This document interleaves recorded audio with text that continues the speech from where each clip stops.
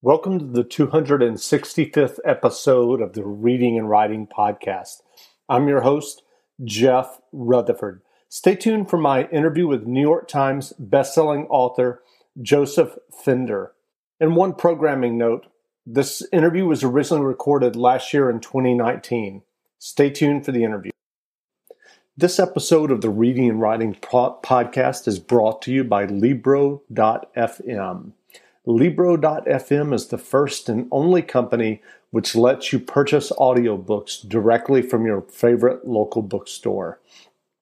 Support your favorite local bookstore and you can pick from more than 125,000 audiobooks, including New York Times bestsellers and recommendations from booksellers. You'll get the same audiobooks at the same price as the largest audiobook company out there. You know who I'm talking about, but you'll be part of a different story, one that supports your local bookstore. If you're new to audiobooks, they're the perfect way to get more books into your busy life. If you already love audiobooks and don't know what to listen to next, check out the recommendations and curated list from the people who know audiobooks best, your local bookseller. There's a special offer now for Reading and Writing Podcast listeners. Get 3 audiobooks for the price of one, $14.99, with your first month of membership. Just use the code RWPodcast. Again, that's Libro.fm, purchasing audiobooks from your local bookstore, and use the code RWPodcast.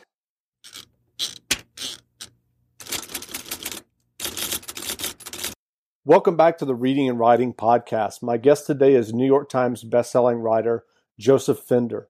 Pfinder's latest novel, Judgment, has just been published. Joseph, welcome to the podcast.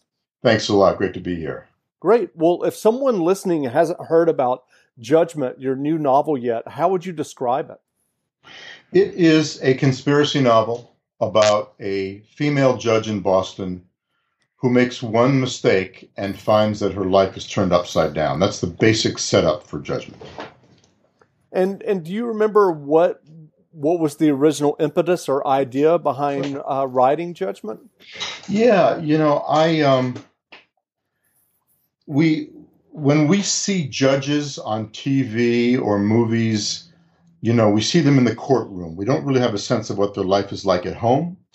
And I met a judge a few years ago, a woman in Boston, and I just began to talk to her about what it's like to be a judge, what do your friends think about it, how careful do you have to be, and she told me that she drives below the speed limit. She never wants to get a ticket.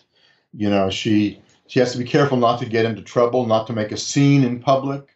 Judges, as it turns out, judges are really vulnerable people, and they have to be careful. And to me, I found that intriguing. So I sort of thought, what would happen if a judge, a woman, it had to be a woman, she's married and she has a couple of kids and she's at a law conference 1,000 miles from home in Chicago, and she meets a guy. She has one drink too many, and she sleeps with the guy. And they decide at the end of this, you know what, this can never happen again. This is a one-time thing. It must be forgotten. It turns out when she goes back to Boston, this guy enters her courtroom, and he's a lawyer representing a case that she's judging. And she's stuck because she doesn't know what to do. If she recuses herself, she has to explain why.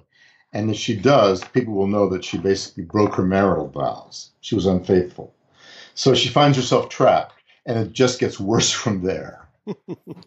Well, you described it as a conspiracy thriller. I think also political thriller could be the word. Yep. Given the flood of political news, both good and mostly bad these days, did it ever worry you that reality would outpace your novel and your plot? No, I really wrote this book 2 years ago, and I was in fact sort of predicting something in the book. And that's this whole story with the Russian oligarch. And my feeling is we're going to find out in the next year or two the power of these Russian oligarchs who are rich men who actually are doing Putin's bidding. And Americans don't really get that yet. So it's not that I was afraid of events passing me by, I just sort of thought, what if everyone knows this by the time the book comes out? And they don't. So I sort of think that this whole piece about oligarchs in the book will be fresh to a lot of people. And so, in terms of your research about oligarchs, what do you think is going on? Well, one of the things that I learned and I learned from talking to a guy named Bill Browder, who wrote a book called Red Nose. Bill told me, and he's considered to be Putin's enemy number one. Bill told me that Putin has basically made a deal with these oligarchs, these rich guys in Russia. He will protect them as long as they protect him, and they have to stay away from any kind of domestic Russian politics.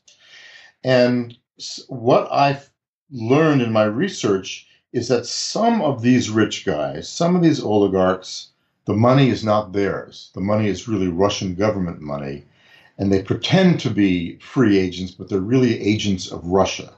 And I thought that is an interesting situation.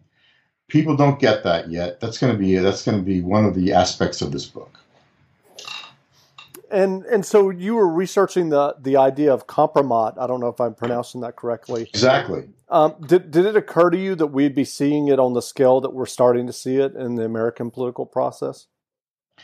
And I guess if you want to take a moment and explain what it is. Yeah.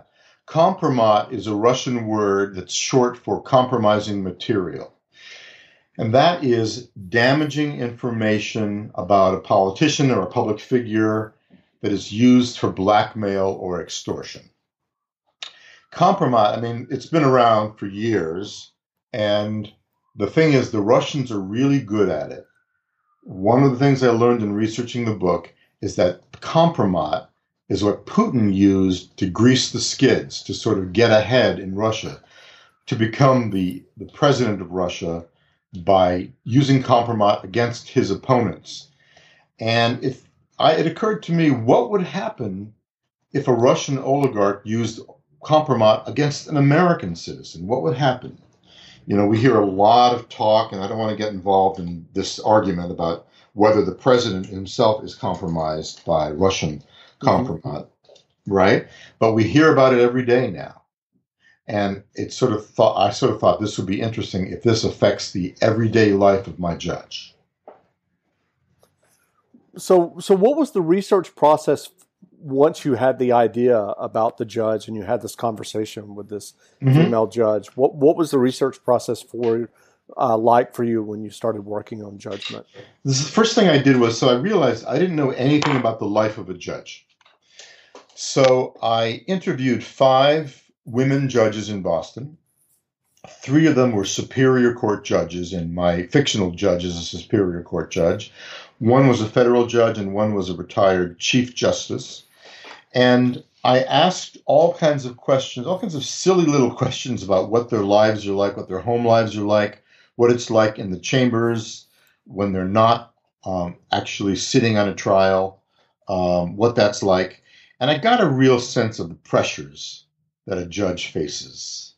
And so that was the major part of my research. Also, I'm not a lawyer, so I had to spend time talking to lawyers to make sure I got my legal scenes as correct as possible. And did you have any early readers in the legal field who I did. I did, yeah. I especially had one lawyer friend of mine who read it to make sure I didn't make any mistakes. And he cleaned up. He caught some glitches, and I think we're good now. That's good. So what's the actual writing process like for you? Do you outline your novels extensively before you start working, or is it more of an organic process?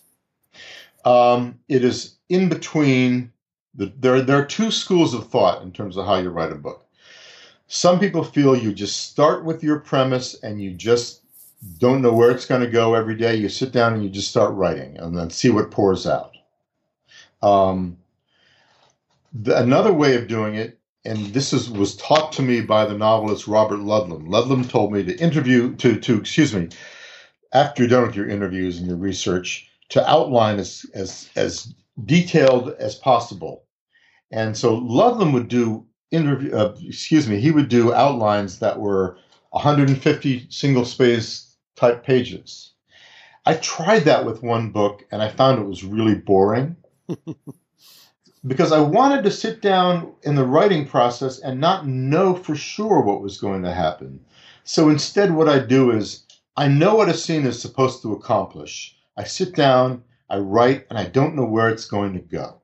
So I create what I call a beat sheet of the major turning points in the story. And the smaller beats I have to fill in myself when I sit down and write every day. So every day of writing is a surprise and a challenge to me.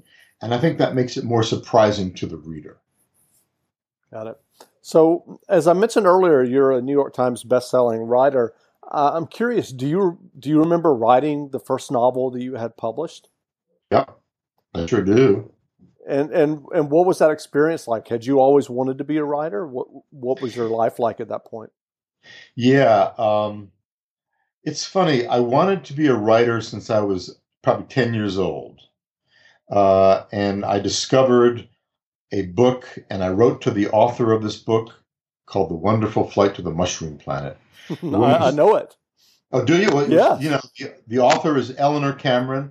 I love this book. It's a series of 3 books, I think. Yeah, I love these books. I read those in grammar school. Cameron. I still remember them. And do you remember back in the day, if you wanted to write to an author, you sent a letter to the publisher, and months would go by before you heard anything back? So I wrote to Eleanor Cameron. I had all these questions about her story, and I got a form letter back a few months later, but I saw the return address on the envelope. So I wrote to her home, and I said, "But you haven't answered my questions." And she wrote back a long, long letter to me answering my questions. And that was my first realization that behind every novel is somebody who makes these narrative decisions. How cool would this be? What kind of a job would this be? I thought this would be a really cool thing to do. And I wanted to be a writer since I was 10. But my parents talked me out of it. They told me that I basically had to get a real job and make some money and support myself. So when I got to be in my 20s and I was thinking about whether I was going to be a Russia expert, whether I was going to be a spy, whether I'd work for the CIA, at one point I said to myself, you want to write a novel? You're never going to know unless you try. And I gave myself 3 years, a deadline of 3 years, to try to write a novel and see if I could get it published. And I said, if I get a publisher within 3 years and it's enough to support me for a year or two, I'll do this. And sure enough, within 3 years, I was able to get a publisher. In fact, I got 20 publishers around the world. And that's when I decided I could become a writer. That was my first novel, The Moscow Club. So it was touch and go. I didn't know whether I'd make it or not, but I wrote the book. I rewrote it and rewrote it and rewrote it probably 25 times. And it was rejected a bunch of times. And each time the book was rejected by an agent, I took their criticisms and rewrote the book. So the book that was published as The Moscow Club had almost nothing to do with the book that I started writing 3 years earlier. It was very different. And so what were you doing at that time? Were you only writing, or did you have like a day job? I had a day job. I was teaching writing at Harvard to undergrads. I was teaching political writing, I published a nonfiction book, so I was an expert at that. I was teaching writing to these undergrads while trying to write a novel myself. Great. Well, given your writing success, what advice would you have for aspiring writers who might be listening? The most important thing is to read a lot. This is one thing that Stephen King says in his book on writing, which is a great book. You've got to read a novel, you've got to read a bunch of novels in order to figure out how they work, how they're put together. And I gave myself my own sort of graduate course in writing thrillers by reading as many good and bad thrillers as I could read. And I took notes on them, index cards. And I learned sort of what made a good book, what made a good opening, what made a good hero, what made a good character, secondary character. And I learned all that from reading. So I think that the most important thing that a writer can do is read. And on that note, what books have you read lately, fiction or nonfiction, that you would recommend? Oh gosh, I've read so many. I read a nonfiction book called Dope Sick about the opiate crisis, which is really powerful. I'm reading a book right now called Bad Blood, which is about a company called Theranos, sort of a Silicon Valley company story. It's fascinating. I've also read a novel by Greg Hurwitz called Out of the Dark, which I liked a lot. Harlan Coben has a new book coming out called Runaway. So I've read a bunch of books that are good. Great. Well, if someone is interested in learning more about you, where can they find you online? I have a brand new website now, josephfinder.com. Just redid it. Finder. Great. Well, again, we've been speaking with New York Times bestselling writer Joseph Finder.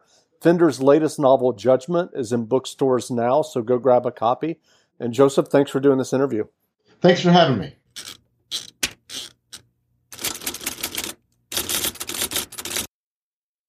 You know how to book flights and hotels. All you're missing is a tool to plan the travel experiences you'll have once you arrive. That's why you need Viator. Book guided tours, excursions, and more in one place. There are over 300,000 travel experiences to choose from, so you can find something for everyone. And Viator offers free cancellation and 24/7 customer support for worry-free travel. Download the Viator app now and use code Viator10 for 10% off your first booking in the app. Find travel experiences for you. Do more with Viator. Support for this podcast and the following message come from Corient. Corient provides wealth management services centered around you. They focus on exceeding your expectations and simplifying your life. Corient has been helping high achievers just like you enjoy their lives more fully, preserve their wealth, and provide for the people, causes, and communities they care about. As one of the largest integrated fee-only registered investment advisors in the U.S., Corient has deeply experienced teams in 23 strategic locations. Corient has extensive knowledge spanning the full spectrum of planning, investing, lending, and money management disciplines. Leverage Corient's exclusive network of experts to craft custom solutions designed to help you reach your financial goals, no matter how complex they may be. Real wealth requires real solutions. For more information, connect with a wealth advisor today at Corient.com. That's Corient.com. Corient.com.